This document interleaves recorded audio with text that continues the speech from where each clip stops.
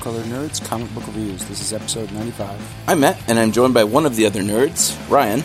Hello. Christina's been trapped in the dark multiverse, trying to save Batman, Superman, and Wonder Woman. And Chris is off searching for the Infinity Stones, because what else is she going to be doing? She's teaming up with the Guardians, right? Yep, right now she's got a Nova helmet on.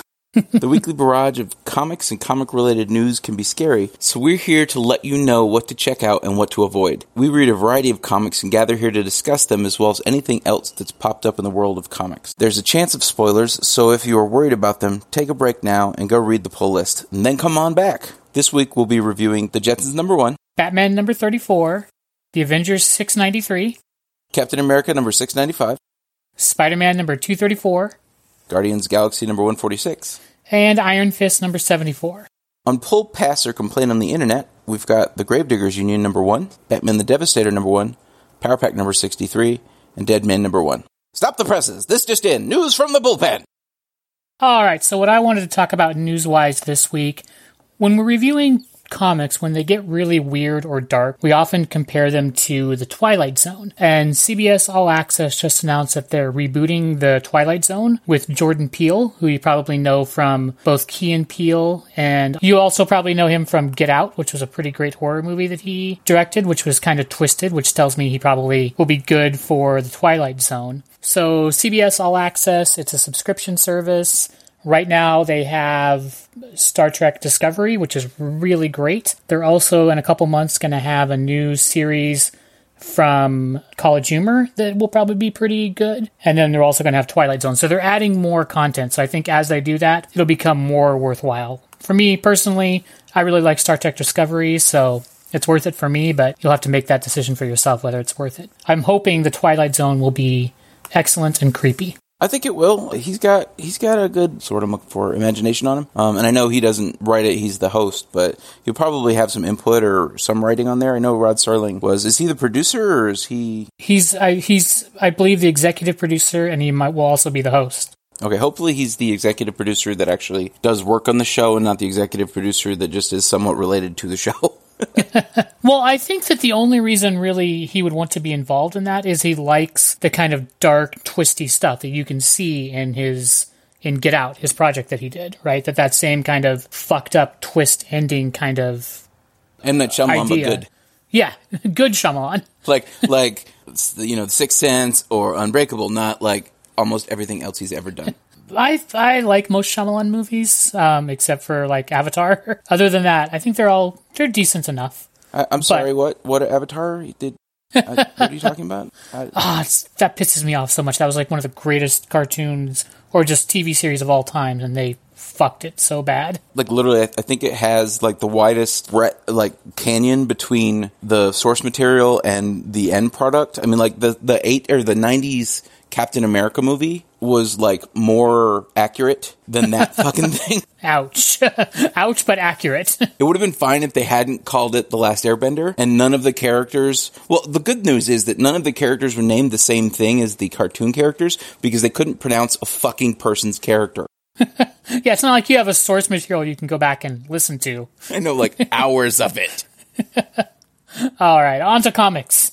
Every episode, one of us picks their favorite book, and that's our pick of the week. This week, I am that nerd, and my pick goes to The Jetsons number 1. Our companion song is 1999 by Prince because the song is about waking up and discovering it's the end of the world. But basically looking at that fact and deciding that they should, instead of stressing and fighting and going to war and everything, let's party it out. I feel this directly speaks to the plot of Jetsons number 1, which we'll hear about below. What do you think about this particular song? Do you have any thoughts on it? Well, I think it's good because they are trying to have fun. I mean, they don't know it's the end of the world yet, but you do get to see that little slice of teenage life in there that's kind of interesting.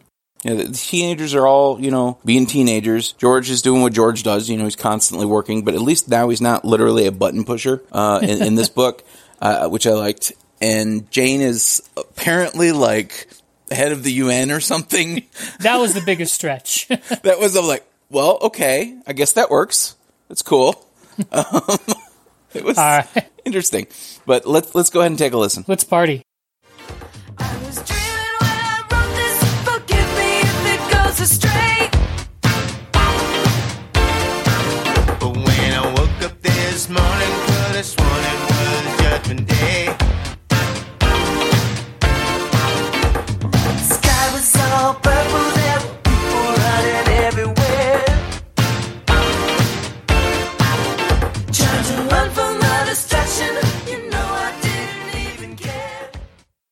So we have The Jetsons #1 by DC Comics. Meet the Jetsons, written by Jimmy Palmiotti. Pencils and inks by Pierre Brito. Colors by Alex Sinclair. We discover in this issue, and I guess it's my fault for not reading the one-shot, but I'm assuming we discovered last time. But we discover in this book, I did, that the human race has already survived basically one doomsday, and now they live in the future of floating cities that are above an Earth that's been flooded due to our poor handling of the Earth. I mean, it's not like we had warning that there was climate change or there was going to be flooding or the polar ice caps were going to melt or anything. It just came out of nowhere. I know, it's crazy. No warnings, no science, no nothing. Right, but what did come out of nowhere was an asteroid that was, well, it's not nowhere, it's space, but it was mostly water, so when it hit the Earth, it melted, and then, because there's not technically enough water in the ice caps to flood the entire planet, but it flooded quite a bit of it. But then this gigantic asteroid that was mostly ice hit the Earth, melted, and then it flooded just fucking everything. So it's basically a big... everybody calls Earth the blue planet, but now it really is the blue planet. The asteroid had a strange metallic core which sunk to the bottom, basically. It's now a bit beyond that, and we find out that there's another visitor that's coming in fast from the other side of the galaxy, and it's quite a bit bigger and more dangerous, and we can't stop it or escape it due to already having used up all of our available technology to get off the Earth, and it's going to just destroy everything that's orbiting the Earth and everything on the Earth. Like, basically, humanity's fucked because we didn't invest in going to other planets. All of this is happening right now is at the same time, all of this is happening, and only Jane knows about it, because in this strange Jetsons future, Jane is not just a housewife. She has become like the head of the UN or something. They don't exactly give her title, I don't think, but she's giving a presentation in the International Space Station, which I find is a funny name because you could see ships and other things floating up there, but it's the quote-unquote International Space Station. But she's giving a presentation about what they've discovered and what's going to happen. They're going to still try to fix things, but odds are everybody's fucked. But at the same time all this is happening, it's George Jetson's 40th birthday in a couple days, so they're planning a party. But I'm betting that story-wise, the party and the gigantic thing are going to hit, and I don't know, Kazoo's going to jump out and stop it or something. Who knows? This one was a real surprise to me. I read the one before this where you see their grandmother basically commit like an assisted suicide and transfer her consciousness into the maid robots. And that one was really deep and touching too. And this one is the same thing. Like, this reminds me a lot of when we read the Flintstones, how insightful, like, politically that was. This one, I think, in the same way, takes those old familiar things you're with and uses them in the way that myth is useful for, to talk about bigger issues. Like, they really go after mortality, the afterlife, the environment. I mean, they talk about a lot of big ideas in here, and it's amusing. It's funny. The characters are 100 times more complex and compelling than the cartoon characters. It's just surprisingly good. Even back then, it was commentary, but it wasn't as deep a commentary as this is. I completely agree with you on that. Comic books are, at one point, they're supposed to be just there to entertain. And, at some levels, they're there for kids. But, like, the best cartoons out there, they're entertaining and there's something that you can just chuckle at. But at the same time, they make you think. And they have stuff for all generations. And this one is not... I wouldn't call this one really a kid's book, right? It's the Jetsons, but the people who really last watched the Jetsons are, well, they're about the same age as George Jetson here. Because kids today, they've tried to reboot the Jetsons and the Flintstones and stuff like that, and it fails. Because their time is not exactly past when you see stuff like this. I would love a cartoon like this. And the same with the Flintstones. I would love a cartoon like that, like maybe an Adult Swim cartoon that is kind of along those lines. It was a surprise. I was thinking I was going to pick one of the other books as the book I liked, and then all of a sudden, the Jetsons is my pick, and I'm like, holy shit! Yeah, it's surprising because it takes these older cartoons, same with the Flintstones as well, and it gives them a very modern sensibility without making it, like, ironically hip or dark. It's still relevant to it. Like, the example I was thinking about when I was reading this is the very idea of being, like, in these cities up in the clouds. In the 1960s cartoon, that was kind of like an aspirational goal. It was like, look what we did. It's so great. We're in space. How amazing. And now it's like, oh, things are so fucked, we're in space, Like, we had to escape the apocalypse down below. So that sense of the two times is interesting to me, that you have the 60s hopeful one, and here it's kind of like dark triumph that we have. So I think the Jetsons was just really, really good. The art's good. The writing's good.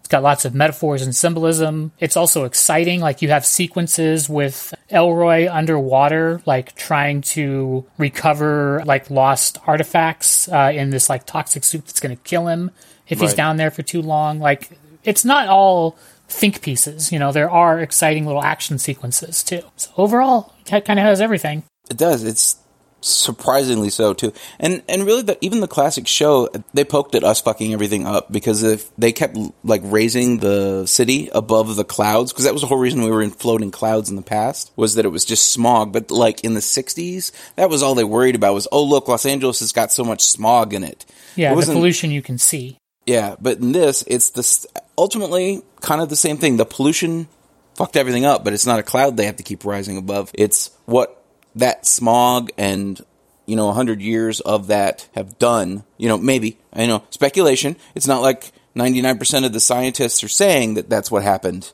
or anything. But, so I just think it's smart. And Jimmy Palmiotti is a really good writer outside of this.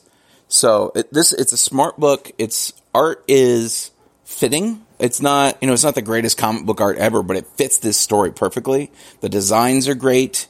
Everything about this, I really, really liked this book. It was just so good. Yeah, I enjoyed it a lot too. I'm going to give it 4.5. Rise and shine. Damn it. Rise and shine, Georgie boy. I like this a lot too. I will give it 4 his boy Elroy. Nice. Very nice. So I'm going to take us over to Batman number 34 from DC Comics, Rules of Engagement Part 2, written by Tom King, pencils and inks by Joel Jones, colors by Jordi Belair. So in this one, the Cat and the Bat are fighting and flirting their way across the desert kingdom that they're trapped in, fighting waves and waves of minions that are trying to stop them from reaching their final destination, where you find out what they're actually doing there this time. They're trying to reach the woman who Cat took the blame for all the murders that took place when they wiped out the crime family. So they're trying to find her and get her to confess. So while this is all going on, they're battling. We get kind of a touching interlude that I really liked with Superman, Damian Wayne, and Dick Grayson on the border. It really highlights the family and the Bat family. Thought that little interlude was really great. Then we finally get a chilling and thrilling battle between Batman and Talia al Ghul, where we're shown that Batman is absolutely no match for Talia, and she's earned the title of the most dangerous woman in the world. It then ends with a devastatingly effective cliffhanger between Catwoman and Talia. Get your swords, right meow. I really liked this one. What did you think of it? Whoever says meow one more time. Sorry. I really liked it. It was real close, but I mean, it's Tom King. So always good. He's always, like, literally, I've not been disappointed by Tom King. I thought it was really good. It had the humor that he seems to put into the Bat books. It had really fantastic action. The art on this is it's a departure from who did the pencils and inks by Joel Jones. It's a departure from Mikhail Janin, who I've said is the perfect fucking Batman artist. But it's still really good, and it's really good for this story because it works with Talia. Like, her designs and the materials that she wear, the inking, the coloring, and the art just look really good. And his, like, black leather suit, it's like as fitting as that was for that story. The art in this is fitting for this story. Like, the facial... Like, the acting and the... Yeah. The faces look right. They're getting the right expressions on their faces and everything. I think it's just really good, and it's just action-packed, but it moves at a perfect pace. It's not too fast or too slow. It gets a good story out there. It gets humor. It gets darkness.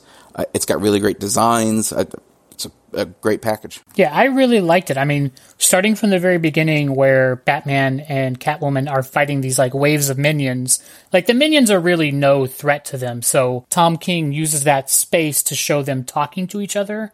And it's really more about their relationship and like flirtation that's going on as they're taking on these waves of minions. Like, I thought Carissa would have really liked that part of the book, because she really likes when they do the cat and the bat relationship with each other.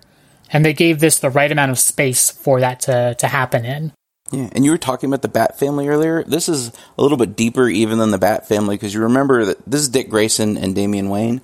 Those two were Batman and Robin themselves. Right. All right. There's a part where they're sitting there and they're talking and they're like, we're together until the end. Like, I thought that was he said, really cool. You and me, kiddo, from the beginning all the way to the end. I was like, oh, shit. That's part of what I love about Tom King, is he respects the material and the book. It's not just, I'm writing Batman, that's awesome. He's like, literally, he's writing Batman, but keeping Batman in mind. Like, Batman's more than just this thing from, like, he just got a job on. And then I like when Superman kind of intercedes in this and is like, you kids can't go any further. And I love it when Damian Wayne is basically telling Superman, like, I'll fucking kill you. Like, everyone else is dumb. They do it with kryptonite. He's like, I'll summon a demon to rip your heart out. And he's like, I believe you, kid. Now, don't go any further. Yeah, it was hilarious how he said it, too, because he's like, chat with some demon, blah, blah, blah, my soul, blah, blah, blah, presto, changeo, abracadabra, you're dead. Which is true with like, Superman. John wouldn't really go adventuring with you if you killed his dad. He's like, damn it. I really like that part. And then I like when Superman, like, flies away and they're standing there and he's like, he can still see us, right? And they're like, damn it. I just thought it was a really neat little human moment there with all three of those characters interacting with each other. The thing is, if everybody could write like that, then people would get comics and why their comics are so awesome. It's that sort of thing. It's like, that is what I think Marvel has against, over DC, or had as the big selling point about Marvel in the 60s. And to be fair, Stan Lee is not he's the biggest dialoguer in the world. Like, his dialogue is always huge and boisterous and all that. Right. But he's not really a very human dialoguer. But the whole point of Marvel was that it was like realistic stories. Right. And they're putting them into real life things. And then they say stupid shit because that's what Stan does. But it's like big sounding stupid shit, right? And DC was always like, I am Superman, I am here to save you, and then I will fly off, I will go hide in my fortress of solitude, and every once in a while I will be Clark Kent, and I will do some things. I'm a reporter, but you never see me doing reporter things. I am Superman, ha ha ha. And then DC discovered, maybe that's not the greatest idea in the world, but there's certain writers like Tom King that just can write how you're supposed to write a comic, and this is perfect. Yeah. And then not only do you get all of that character interaction, you also, when Talia arrives on the scene, it is chilling how masterful and in control of the situation she is. Like, she and Batman are going to fight, and there's this part where she's telling Batman, like, do you have a sword? You should get one. And then she defeats him with basically just one move, and, like, stabs him in the back and paralyzes him, and he's lying on the ground with a sword sticking out of him. And you're like, oh my god. And then when I was talking about that devastating cliffhanger, that's where she's, pointing her sword at Catwoman and asking her the same question, which is just chilling. Like, the one issue I do kind of have is they're trying to put Catwoman and Talia, it feels like to me, almost on, like, equal footing with each other. And I'm sorry, Catwoman is not the equal of Talia al Ghul when it comes to combat. And I just think she's going to get wrecked really badly. To be fair to Batman, he had just fought off an entire army of, like, tongueless desert assassins after walking through the fucking desert in leather. So it's true. Talia did have a foot up on him, but... Well, and that was part of her plan, too, is they said that these minions are not here to defeat us, they're here to tire us out. Yep. And you see them, like, lying on the ground, like, gasping, like they've just done, like, a CrossFit workout or something. Like, they are exhausted and wrecked by the time she arrives. But to carry on your point, Catwoman, on her best day, is not really enough to beat Talia. And she's got the same handicap that Batman had, so... I think she's still going to come out on top, but I think it's more that Talia's going to let her win. Yeah, I think that when they fight, it's probably going to be more about the dialogue. Like, I'm sure Talia wants to know why Batman has chosen this woman. Yeah, and are you going to be a good stepmom? Yeah, we'll probably do that thing where you learn about someone by fighting them, So I think she's going to, in a weird way, play cat and mouse with the cat, Nice. Yeah, I agree. But all in all, with this book, I was very satisfied. Yep, I really like this one. I would give this one 4.5. Get your sword. Nice. I'm going to give it 4.5. Kat, I may be wearing a leather bat costume, but do I look crazy enough to make fun of you? Wise man.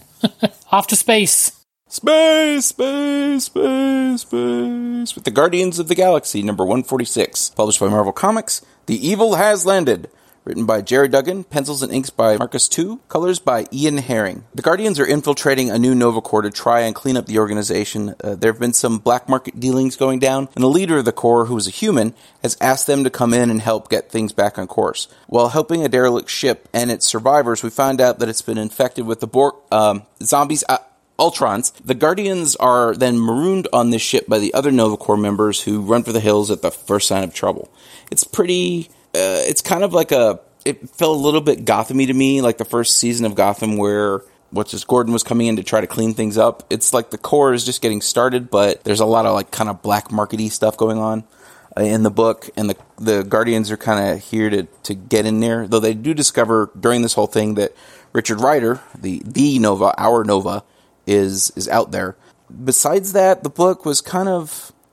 the Guardians series keeps doing this, and it might be once we stand back and see the whole first 30 books or so, it might all make sense as one big story, but it seems like a big diversion away from the main storyline, which is hunting down the Infinity Gems, and it's the beat that this book has had. It's like, hey, this is what we're doing, but first, let's do this. And they keep doing that in the series, and it's a little fucking annoying at this point. I think they should just have a Nova book.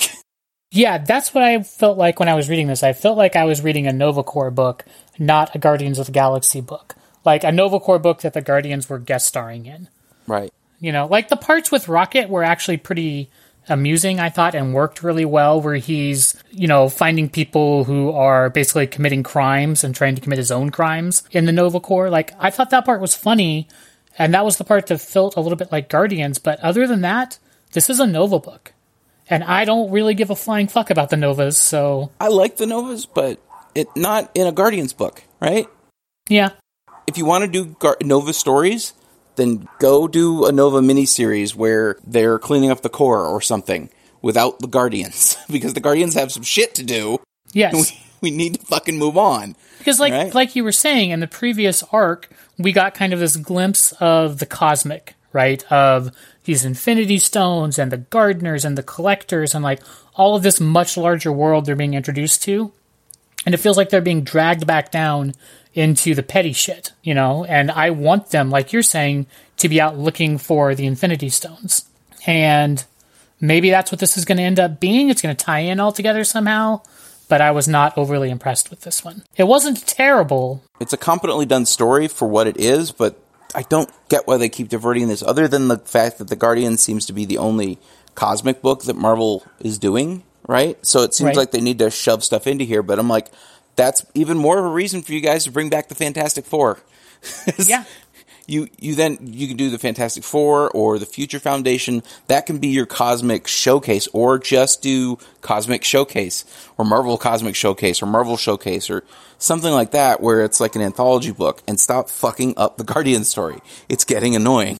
Yeah, and I mean, when they were on the ship, I did appreciate kind of the alien vibe they were going for, of being on the ship with the monsters in there, and, they're like slamming doors on these Ultron monsters and like cutting off their arms and stuff. Like, that part gave a nice sense of like this claustrophobic, place that you're in. And I did like when all the Novas, because they're all terrible recruits now, split and ran. Like, I thought that was pretty good, but again, it just doesn't scream Guardians of the Galaxy to me. Yeah, it literally, like, did you ever read the Top 10? It was an Alan Moore book for ABC, I think, or America's Best Comics. It was basically a police procedural, but it was like the whole department kind of thing. Right.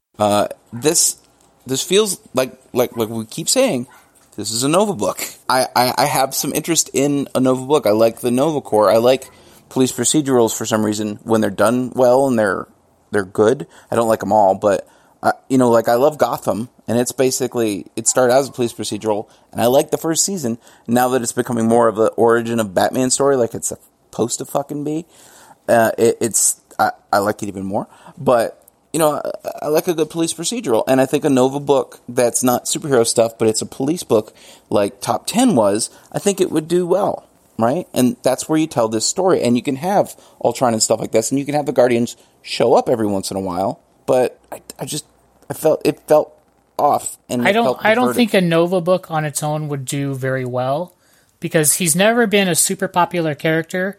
And when they showed the Nova Corps in the Marvel Universe, they went out of their way to make them not awesome, right? To make them kind of lame. So what are you going to sell it to people as?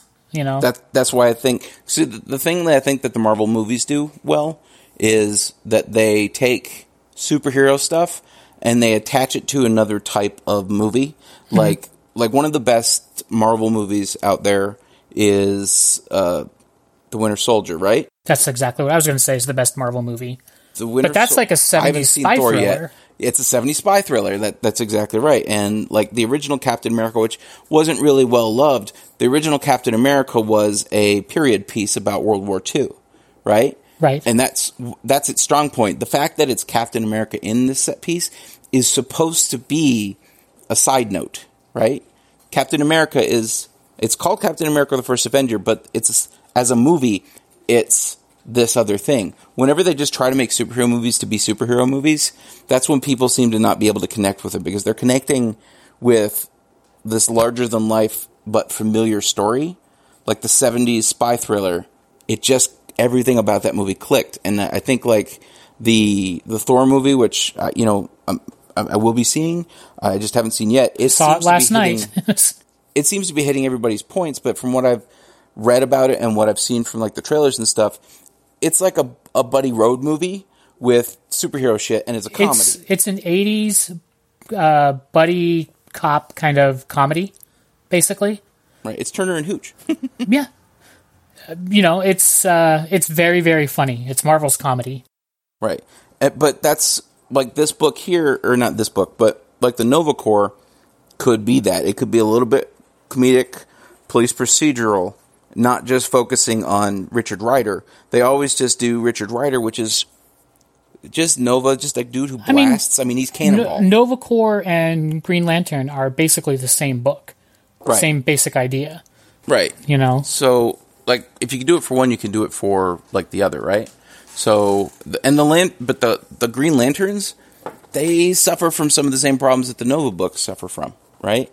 But when they do it well, it works out well. When they don't do it well, it's just another superhero book with a bunch of green people flying around.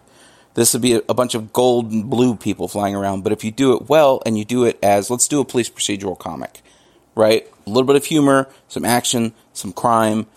There might even be crime inside our own organization. And you pick, like, a couple of guys to stand out. And those guys are, like, the main characters of the story. There's, like, a small ensemble cast of characters. I think you could do that well. I don't think that you should do that inside this other fucking book. Right, so that's how we wish they had done Guardians, and maybe had done a Nova book. But what did you actually give this particular Guardians of the Galaxy book? So, this particular Guardians of the Galaxy book, I'm going to give it 3.5 something or other. I'm trying to find something. There we go. I'm going to give it 3.5. Ultron will overwrite the entire galaxy. I will give it 2.5. I hate Earth. Who doesn't? Really. So I think this next book does what we were talking about, the good things that Marvel does. We're talking about Spider-Man number 234 from Marvel Comics, Sinister Six Reborn Part 1, written by Brian Michael Bendis, pencils and inks by Oscar Bazaldua, and colors by Justin Ponser. So it's not easy being Miles Morales, balancing teenager life with superpowers. This legacy title takes us back to the foundations of Spider-Man, really Ultimate Spider-Man, as we get teenage romance problems and the remaking of some of Spider-Man's oldest foes, the Sinister Six. Plus Gold Balls. Can't forget Gold Balls, the mutant hero we deserve. The mutant hero we don't deserve, but that we need. While Miles, Ganke, and Gold Balls are talking about girls on the roof, the Sinister Six is reformed by the Prowler in a stolen Iron Spider suit, returning us to the villain we first saw way back in Ultimate Spider-Man number 1, taking us full circle, and I feel really living up to what Legacy is supposed to be. I think this is a really good example of what Legacy should be, because I don't feel like this is a continuation of previous story arcs or one that we're picking up in the middle, which some legacy books do. I think this takes you right back to what it means for Miles Morales to be Spider-Man and what makes him interesting and unique. And also the larger world of his problems, not only his personal teenage problems, but also the superhero problems that he have and how those two relate and compete for his time. I really liked it. What did you think of it? I've never really gotten into the Miles Morales books. I stopped reading Ultimate Spider-Man well before he became Spider-Man. Right. So I've never been much of a Miles fan. I don't dislike him. I think he's cool. I like his costume design. I've just never really read very much of him. When he's shown up in other stuff, I thought it was good. This particular book, I agree with you. Unlike, as refer back to the last book that we just reviewed, which didn't do a legacy start, and I'll talk about this later with Captain America. I think you're spot on here, whereas this is a legacy book. This is starting a new storyline, a new direction without rebooting the character or anything, but getting back to the basics of the particular character that the book is about. I think it's really good. The villains and the design and the person down in their base, that felt kind of Ultimate-y to me. They're not Ultimate characters, but the art is drawn like I remember the Ultimate Spider-Man book was. Right. The characters are all kind of, they're classic 616 Marvel characters. Some of them are new versions of them. Right, like you have the female Electro, not Electra, and you have a Hobgoblin and the Spot. Right, and then you also have, some of the, the Sandman is the original Sandman that's in here. So it's a mix. You've got a Dr. Octopus stand-in in the Iron Spider? Yeah, the Iron Spider. Though, you'll notice that his costume, and Iron Spider didn't do the costume like that. The Ceres is, I think, her name, Dr. Ceres, who I don't know if she's supposed to be like a new Mad Thinker or what, but he's got the costume colors on that thing are Venom. So it's like this is Miles Morales' Venom is Spider-Man's old iron suit, basically. So, he got out of the old suit, and then somebody else found the old suit. That person who is his uncle has a bit of a, axe to grind with him for some reason. Because they specifically say, if you really want to piss off Spider-Man, wear this. Yeah, and you could just feel him grin there. Yeah. He's like, I do actually have an axe to grind with Spider-Man. Yeah, I think this one does a really good job of either, in your case, introducing you to Miles and why you should care about him as a person, and looping you back around to the beginning of Ultimate Spider-Man, which is really how you get to the 246 on here, right? Yep. And reminding you of this character. And so everything's coming back to the beginning here. Miles Morales was a good stand-in for Peter Parker because he has a lot of the same problems that teenage Peter Parker had. All the high school problems that people have are put on display here.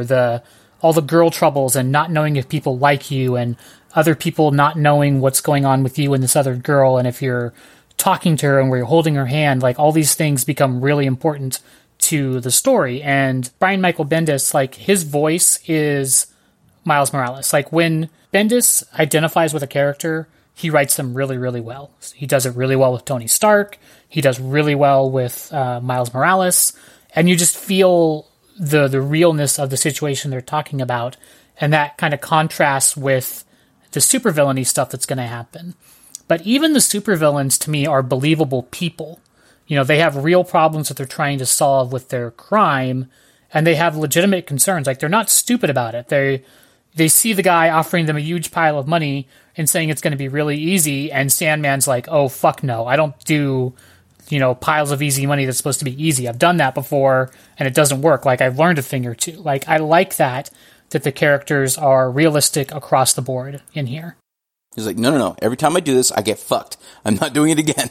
Yeah. So I really enjoyed this one. Do we have anything more for it, or are we ready to rate? The only thing I want to call out, and it's not really this book's doing, because the original Iron Spider costume had that as well, but I just realized there's this really nice, not really a spread because it's just all one page, but the last page has just this big picture panel of Aaron Davis after he takes the helmet off, and I just realized that the design of the Iron Spider suit, the middle two legs go off to the side and then to the back, and they're the actual legs in the back. Right. I thought that was really neat detail that they added into there. I thought it looked really cool. Yeah, the art in here is really good. Yeah. I really liked it. So I think I will give this 4 gold balls. Well, actually, that's a question I have about the gold balls. Are they actually gold and do they disappear after a while? Because why isn't this guy making money? So Gold Balls is one of those lame X-Men characters who can, like, shoot these multi-sized gold balls out of his body. He's a Grant Morrison character. Yeah, and I like that they take him in this book, and he is super ridiculous, but in the way that good heroes are, like, his powers are kind of irrelevant to why he's a hero, you know? And I like that he's this super joke, but whenever a time traveler from the future comes back and meets him, they're like, oh my god, Gold Balls, you're so amazing. You're the mutant savior, you know? That's fucking epic. Yeah. And he's like, really? They're like, oh yeah, you're a legend. So I like that with Gold Balls. He's an amusing character. All right. So I'm going to give it 4 because I thought it was extremely well done, but I just don't know the character very well. So everything kind of hit its points, but it didn't excel them because I'm not into it. And I might be, not against it, but I'm going to give it 4. We're going to steal a shield helicarrier. That's the sexiest thing. I do like that where the super villainous hears that, and you can tell when she says that she really means it. Like she's gonna bone that dude in the back room in about 3 seconds. No, that was Hobgoblin. Was that Still Hobgoblin possible. who said that? Yes. I thought it was the female character. Bombshell goes, huh? Electra goes, Well, never mind. Cut that part out, still because might that happen. don't make any sense. We don't know. No, it could. We don't know. We don't know. True, you know? true. Let's not prejudge hobgoblins. Alrighty. Merch. To the merch table. We like cool comic-related stuff, and here's something we think you might like. So in line with the hit movie out this weekend, my merch of the week is not necessarily a new thing. It's been for sale for a little bit. It's the Marvel Legends Hammer of Thor. It's a 1-to-1 scale replica. It takes 3 AAA batteries, but it makes fucking sounds, and it lights up, and it's got the symbol of Odin on the side of the thing, if you're worthy. You can get it over at thinkgeek.com. It's a badass looking thing that I want so that I could put it right at my desk at work. You should use it like a paperweight. It would be awesome. Yeah, I'm serious. I want to do it and just screw it down to the desk so that nobody could ever pick it up, but then I'd probably get in trouble. But I thought it was pretty neat. Yeah, it looks cool.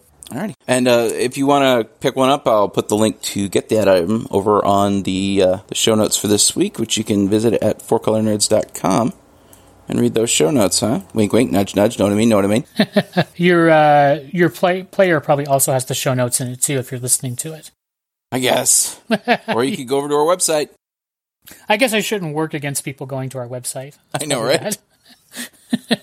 So we're going to go back over to more Legacy. Avengers number 693 from Marvel Comics. Worlds Collide Part 3, written by Mark Waid. Pencils and inks by Javier Peña and Paco Diaz. Colors by Rachel Rosenberg. So the Avengers and the Champions are fighting some pretty awesome Minotaur men riding dinosaurs from a parallel Earth that's on opposite sides of the sun. Normally, these two Earths are on different vibrational frequencies and they can't see each other because the sun's in the way. However, the High Evolutionary is causing the two Earths to become in tune with each other, so they're beginning to occupy the same plane of existence. And when this happens, these evolved animal creatures come into our world, and some of the Avengers and Champions and, regular people and everything get sucked into their world as well. And then there'll be another vibrational frequency, and things, realign, and people travel from one to the other again. So they've got this timed out so they know basically when they're going to happen. So while this is all going on, everyone's brawling with each other as they're encountering each other. Kamala uses a rarely used super technique called talking to people instead of just punching them in the face, and she learns that not all of these creatures are hostile. Most of them are just as confused and frightened by what's happening as the heroes are, and they're only fighting because, the Avengers and Champions are attacking them, so they're fighting back. But there's also some fanatics on that side who want to bring out the cleansing that their god, the High Evolutionary, has prophesied. So while Kamala is talking to some of them, one of them whips out a weapon and starts attacking people. So you find out that, there are fanatics there. But you also see on the Avengers side, the Vision is going to level 10 freakout mode because Viv is missing, and he's trying to get her back. So he's really getting pretty desperate and violent in his attempt to get her back. and he has to kind of be talked back down by the other heroes, which is showing that there are fanatics on both sides of this conflict, right? That no one side is perfect in this battle. Viv has been captured by the High Evolutionary, and she's now become one of his experiments, and he's taken her to the next iteration of herself, which we get in what Marvel's become pretty good at, which is the last panel cliffhanger reveal here. So I thought this one was really interesting. When I saw the title, Worlds Collide Part 3, I thought, well, great. This is going to be one of those kind of shitty legacy books where you pick up in the middle and it doesn't really make sense. I felt like this one, even though it is Part 3 of this story, I don't feel like I was missing anything I needed to understand this. So normally one of my main complaints would be don't start your legacy reboot right in the middle of a arc, but I think they did a really good job here of giving you an in media res start that brought you up to speed very quickly. So I really liked it. The art was rad. The story was good. I like these characters. What'd you think of it? I thought it was a pretty good book. I'm not a huge High Evolutionary fan, though I did like there was a series that went through in the 80s, like a High Evolutionary story that hit all the annuals that year. Because back then we knew how to do events, and you did them with the annual books so that they didn't fuck up the other stories and make people go, when did this happen? Because that guy's dead now. But nowadays they just do the big events just in the middle of a book. The High Evolutionary in this, he confuses me because his whole thing is about evolving, but he's not really evolving. He just likes fucking with genetic codes. So like the animals he took and he makes them into humanoids, but then he takes humans and then he adds stuff to them that are like really literal. Like Falcon, I'm sure he's going to give actual wings to. I mean, I think he says as much. If you look at the cover, the Falcon, the picture of him has like a beak face on him. That cover is actually a call out to one of the Evolutionary War covers for one of the annuals. I think it was actually the Avengers annual that year. The cover is a beautiful, I think it's a painted cover on this one. Yeah, looks like it. Like version of that with the current team that's in this story. They simplified his costume down, but I'm wondering if they're simplifying it to say that this is actually his body now and not just armor that he wore. Because back in the day there was like the Colossus bands on the silver parts, and that fin that he's got on his head was actually like this weird little kind of like handle thing that kind of looks like the Clone Trooper little swish thing that they had, but the other direction. So the art was really good. The story was competent. I'm just not a huge fan of big mutant animals. See, I thought the exact opposite. I thought that I was actually comparing this with Commandy when I was thinking about it. The Commandy shows us a lot of animal-human hybrids also, and this does the same thing, but these one look so cool. Like, I really like it. Like, I like kind of ridiculous scenes, like when you have a Minotaur riding a dinosaur fighting the Avengers, to me that's awesome. Some people may look at that and say that's dumb, but I think it's epic, and it's something I haven't seen before, and it's what comics to me are supposed to do. They're supposed to show you things you haven't seen before, and I thought the art on here was really good at doing that. No, I think the art is really good. I agree with you there. The art is really good at doing that. I don't really care about High Evolutionary stories, and like Commandy. Listen to last week's episode, guys. You can go to our website, fourcolornerds.com, or, your feed, as Ryan will point out. But listen to our last episode to hear my opinions on Commandy at this point. And it might be partly that I'm just a little burnt out on humanoid animals right now. Them riding the dinosaurs was, I agree with you, fucking epic beyond reason. Like, that scene is worth the whole book. But the story, I'm like, I don't care. The parts of the story that made me really care about it really was the Vision going too far in his quest to get his daughter back. Like, I thought that was really good, that showed me the fanaticism on both sides. It made the Vision, it's a relatable thing, right? You want your children back, and he was willing to go to the extreme to do that. So I thought that part rooted me in the story. I also thought the High Evolutionary, his kind of monologues were interesting.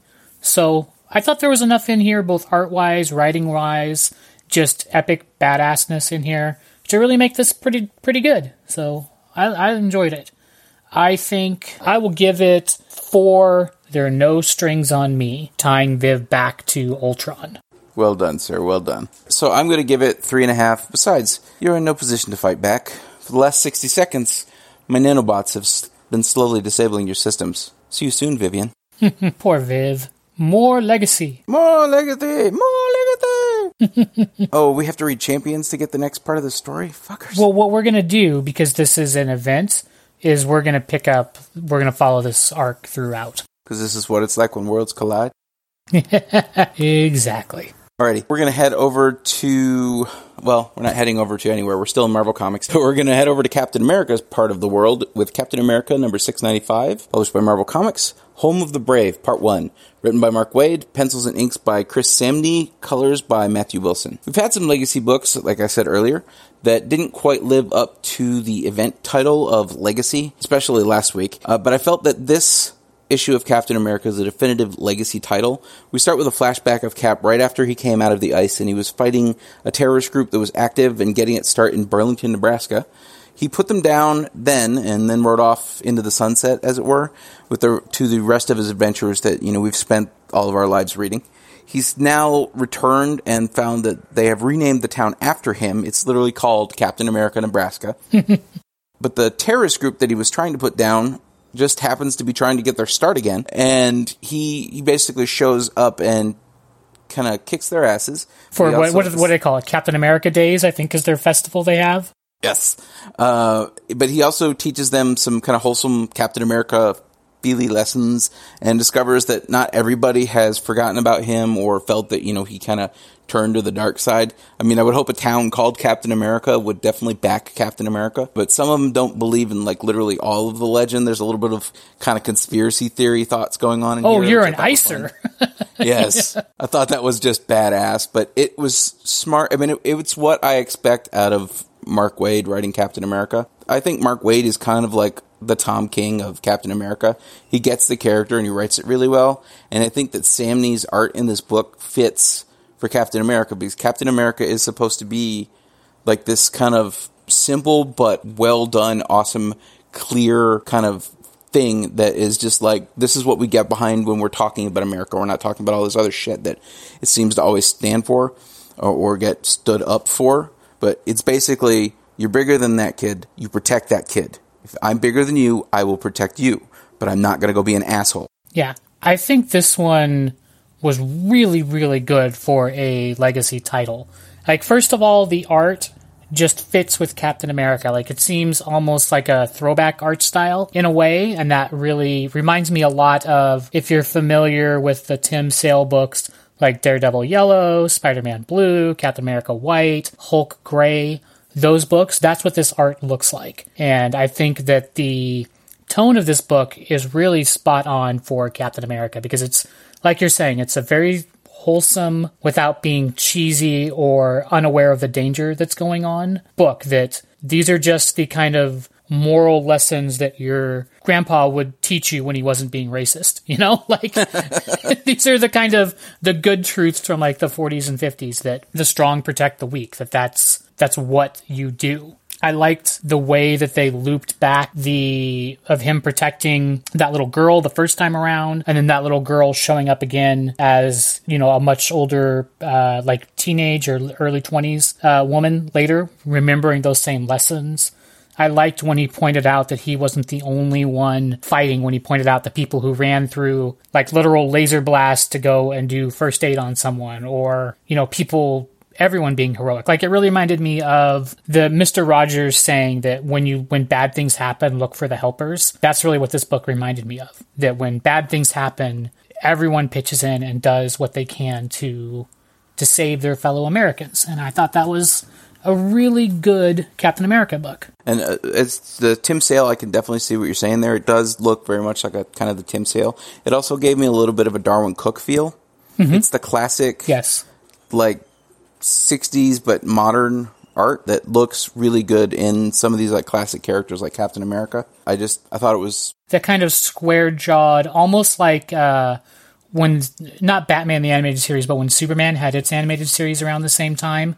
Looks like that art a lot. They're both the same art guy. Yeah. They just did Batman a little bit darker. Paul Dini? Yeah. Yeah. So, yeah, I agree. I was very, very satisfied with this book. And it like I said, it lives up to legacy. I agree. Especially after what we've, had for Captain America for quite a while. So. I think both sides are important. I think both are telling, good stories. I think this one is more, I think the last run of Captain America was a warning. And this is an aspirational, like, we can be better. Let's do better, So I'm going to give it 4 1/4. We know what's right. The strong protect the weak. Never forget that. Oh, that's exactly what I was going to use. So I will give it 4.5. That's the rule. Welcome back. So still with Legacy, we've got Iron Fist number 74 from Marvel Comics, Sabretooth Round 2, written by Ed Brisson, pencils and inks by Mike Perkins, colors by Andy Troy. So the battle for Kunlun has Sabretooth and Iron Fist teaming up to find the lost book of the Iron Fist and find out who's been impersonating the Constrictor. The battle for Kunlun has Sabretooth and Iron Fist team up to find the lost book of the Iron Fist and find out who's been impersonating the Constrictor. We get plenty of bar brawls with Z-list villains as they investigate the trail. A group of kung fu baddies, Chosin and the Rat of 12 Plagues, are also on the trail for the Book of the Iron Fist. And in a series of negotiations and betrayals with the Serpent Society, and led by the new Constrictor, we get all 3 groups, Iron Fist and Sabretooth, the Serpent Society, and Chosin and the Rat of 12 Plagues converging in a super brawl cliffhanger at the end. So this one, I have good things to say about it and I have bad things to say about it. So I'll kind of start with the good. I thought that, first of all, the Rat of 12 Plagues, that is a really awesome character design. Like, he's so creepy and almost tragic and horrific. I really thought that was, to me, that was the standout of the book. I liked Sabretooth in the bar battling people. I liked Z-listers mouthing off to him and him just stomping them. I thought that was pretty cool. And kind of ties back to that, we like the Z-list villains in their bars trying to scheme and plot and having real problems with, heroes coming into the bar. I liked the idea of Sabretooth wanting to protect the legacy of a villain, which I thought was really interesting. Because normally we see that with the heroes, like, how dare Dr. Doom take Iron Man's armor and, be stomping all over his legacy. And here you see Sabretooth having the same thoughts about a villain. I thought that was interesting. Like I said, I really liked the Rat of 12 Plagues. I thought he was interesting. The one thing that I didn't really like, and that I felt if you removed from this book would be almost exactly the same, was actually Iron Fist. I felt like he was almost a non-entity in his own book, which to me is really bad for your own book. Like, it's an interesting story. I like what was going on. The art is kind of dirty and fits in with this underworld thing they're doing, but there's almost no Iron Fist in here. He just basically stands there and watches Sabretooth do stuff. I don't really feel like this emphasized who Iron Fist is, why I should care about him. Almost none of that is in here. So that to me was a failure. What did you think about it? So I really actually liked it. It's a kung fu story, basically. It's like a kung fu movie. It's got a lot of street-level crime. Yep. While there's supervillains mostly in this book. Well, there's supervillains throughout this. They don't really emphasize costumes much in the story. It's got the stuff like the bar with no name, which I love the concept that there's bars for, like, supervillains and superheroes to go to. Just like there's Clark's Bar in the DC universe, and I think in the Wildstorm universe had Clark's Bar in it too, just as kind of a nod. But I just love that concept that they are just people, and sometimes they want to go to a pub, but you can't just go to a regular bar because nobody else is going to be able to, you're not going to be able to talk to them because you're like, yeah, I just kicked Spider-Man's ass, or I got my ass kicked by Spider-Man. You say that in the middle of a regular bar, and people are going to be like, what the fuck? It's like the same reason you have, like, cop bars or firefighter bars. There are some jobs or profession that make you so different from other people that the only people who can understand you complaining about your job are other people who do that job, right? Right. You just picture these guys walk in there and go, capes, am I right? Exactly. But also, like we were talking earlier, how, like, having like in the Batman book, where they're talking about the greater tapestry of the world with other details going on, the Sabretooth going after Constrictor's legacy is just perfect and spot on. And he's just a dude, basically. Like, he does things. Sometimes they're bad things. Sometimes they're not quite so bad things. He's not two-dimensional. They make a really good three-dimensional Sabretooth character. Sabretooth actually is not originally a Wolverine character. He is an Iron Fist character. He got his start in an Iron Fist book. So I felt that it's good to have him in this. And historically, Iron Fist And I don't want to give any props at all to that fucking TV show. I have still not been able to make it all the way through it, but Iron Fist isn't really the first thing that you see in an Iron Fist book. He's the character, like the quiet kind of character that when he needs to, he bursts out and he kicks ass. But a lot of Iron Fist stories are the world around him that's going on. I do agree with you, though, that they went a little bit too far into the world around him instead of him being the character. He's literally like the sidekick to Sabretooth in this story. Yes. And he needs to be a little bit more... It needs to be a little bit more Iron Fist centered in this book. Maybe quite a bit more. The rest of it was really good tapestry. But maybe stretch this issue's story out a little bit further into maybe 2 books and have Iron Fist have a little bit more input into the story, because it's not theirs, it's his. And they've loaded a lot of this into here, but they didn't load a lot of him into there. Like, I think what would have really fixed this book is they're talking about the lost book of the Iron Fist and about this battle for Kunlun that's going to take place. Not once does Iron Fist tell us what Kunlun is, why it's important, and why it needs to be saved. You could have just had, Sabretooth doing something like, well, why are we even doing all this? And then he could explain why, but none of that happens. So it was a cool, low-level crime romp, and I really enjoyed that part of it, but I didn't really feel like it really lived up to the Iron Fist legacy from my point of view. Right. And I agree. The parts that Danny spoke up and was there were really good. That should key you into, we need more of that. If he was just a little bit more present in his own book, it would have been a really great book, because it's a really good crime story. It's a really good kung fu story. The art is really good. The fights are really good. It works, except Danny. Yeah, I think in the end, I will give it 2.75 Rat of 12 Plagues. I'm not going to go that low, but I'll go kind of close. I'm going to give it 3. All right, Serpent Society. Time to protect our investment. All right. So, now for pulled pass or complain about it on the internet. So, first up, we've got Batman the Devastator #1 from DC Comics. Symphony of Destruction, written by Frank Thierry and James Tynion IV. Pencils by Tony S. Daniels. Inks by Danny Mika. Colors by Tomo More. Pull, pass, or complain, Matt? Complain. I didn't like this book. Pull. I'm really tired. I will pull it. I thought it was pretty good. All right, next we have The Gravediggers Union #1 by Image Comics, written by Wes Craig, pencils and inks by Wes Craig and Toby Cypress, colors by Nico Guardia? I don't know. What did you think about it? I'm torn between pass and complaining about it on the internet. Really? I think it's a bad BPRD ripoff. I think it was a good BPRD ripoff. So you're going to pull it? I'm going to pull it. I actually liked it, but I agree with you that it is a BPRD ripoff. All right. Still over to DC, we've got Dead Man #1 from DC Comics. Still dead after all these years. Written by Neil Adams. Art by Neil Adams. Pull, pass, or complain on the internet. I'm somewhere between, ironically enough, pass and complain about it on the internet. I didn't like this book. I appreciated what they were trying to do here, but I don't fucking care. I appreciate Neil Adams, but again, I don't like this book.